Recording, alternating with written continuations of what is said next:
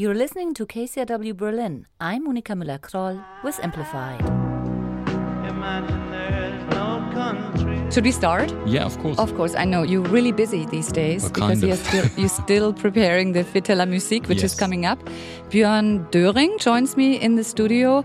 He is a curator and director of Fête de la Musique. Let's talk about the history, because I'm sure like 20 years ago, there wasn't so much to organize because musicians just went into the streets and played some songs. I wish it were like that, because that was the original idea in France. The former Minister for Cultural Affairs in France, Jacques Lang, he just said, okay, let's see how many people in France perform music. So let's go out in the streets for just half an hour on that 21st of June. And this turned out quite well. But in Berlin, that wasn't the case. I was lucky enough to be there at the beginning of Fête de la Musique. And we thought, wow, what an achievement. For the first time ever in the history of Berlin, it's possible to just perform on the streets. And all the musicians were like, are you kidding? Where's the stage? Where's my stage plan? These days it's totally different, because there are so many international musicians coming to Berlin performing on Warschauer Brücke or Oberbaumbrücke. Yeah, busking is well established, and sometimes musicians even earn more on the streets than in the clubs. And this year you also picked a couple of unusual locations, I've heard, like gardens and also senior homes. Yeah. I mean, this is really absolutely fascinating. It's not necessarily us picking these locations, but it's just people sending an email or calling us saying, you know, I've got an idea and I want to know if that is possible. And this is one of the beautiful ideas so it's a typical German Schrebergarten, but it's really untypical, because it's like a combination of a former Eastern Berlin colony and the Western Berlin colony.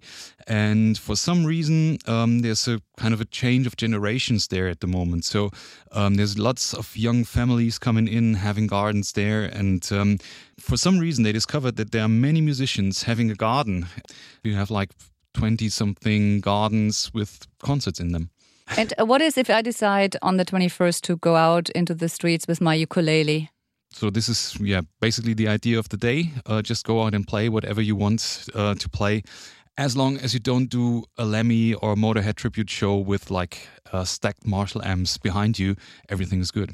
And then there's something else special going on, the sing-along music flash mob. Is that happening that day as well? I was told not to talk about it. As soon as you announce it as a flash mob, it totally loses the idea. Oh, but sorry, no. bummer. You haven't spoiled it, because there's like a huge network of cities all over the world organizing Fête de la Musique, and there's a European network that exists since more than 20 years. So the idea was to just have an appointment all over Europe at 7 o'clock Berlin time, singing 3 songs together. So 7 p.m. on the 21st of June. Yes, and we sing the Ode to Joy, of course, as kind of the informal European anthem.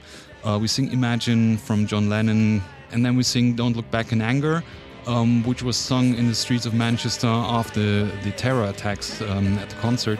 And that was something that really showed me that music can do something which is almost lost in our times, that people do not answer force or violence with counter-violence, but kind of comfort each other through music. So this is the basic idea, that we just go out and sing wherever we are, either in the tube or in a supermarket. And my idea is, if everyone in Europe is doing that, and everyone is putting out their mobile phones and putting on Facebook Live or something, this might create a very beautiful sign. You've heard Björn Döring. He is a curator and director of Fête de la Musique.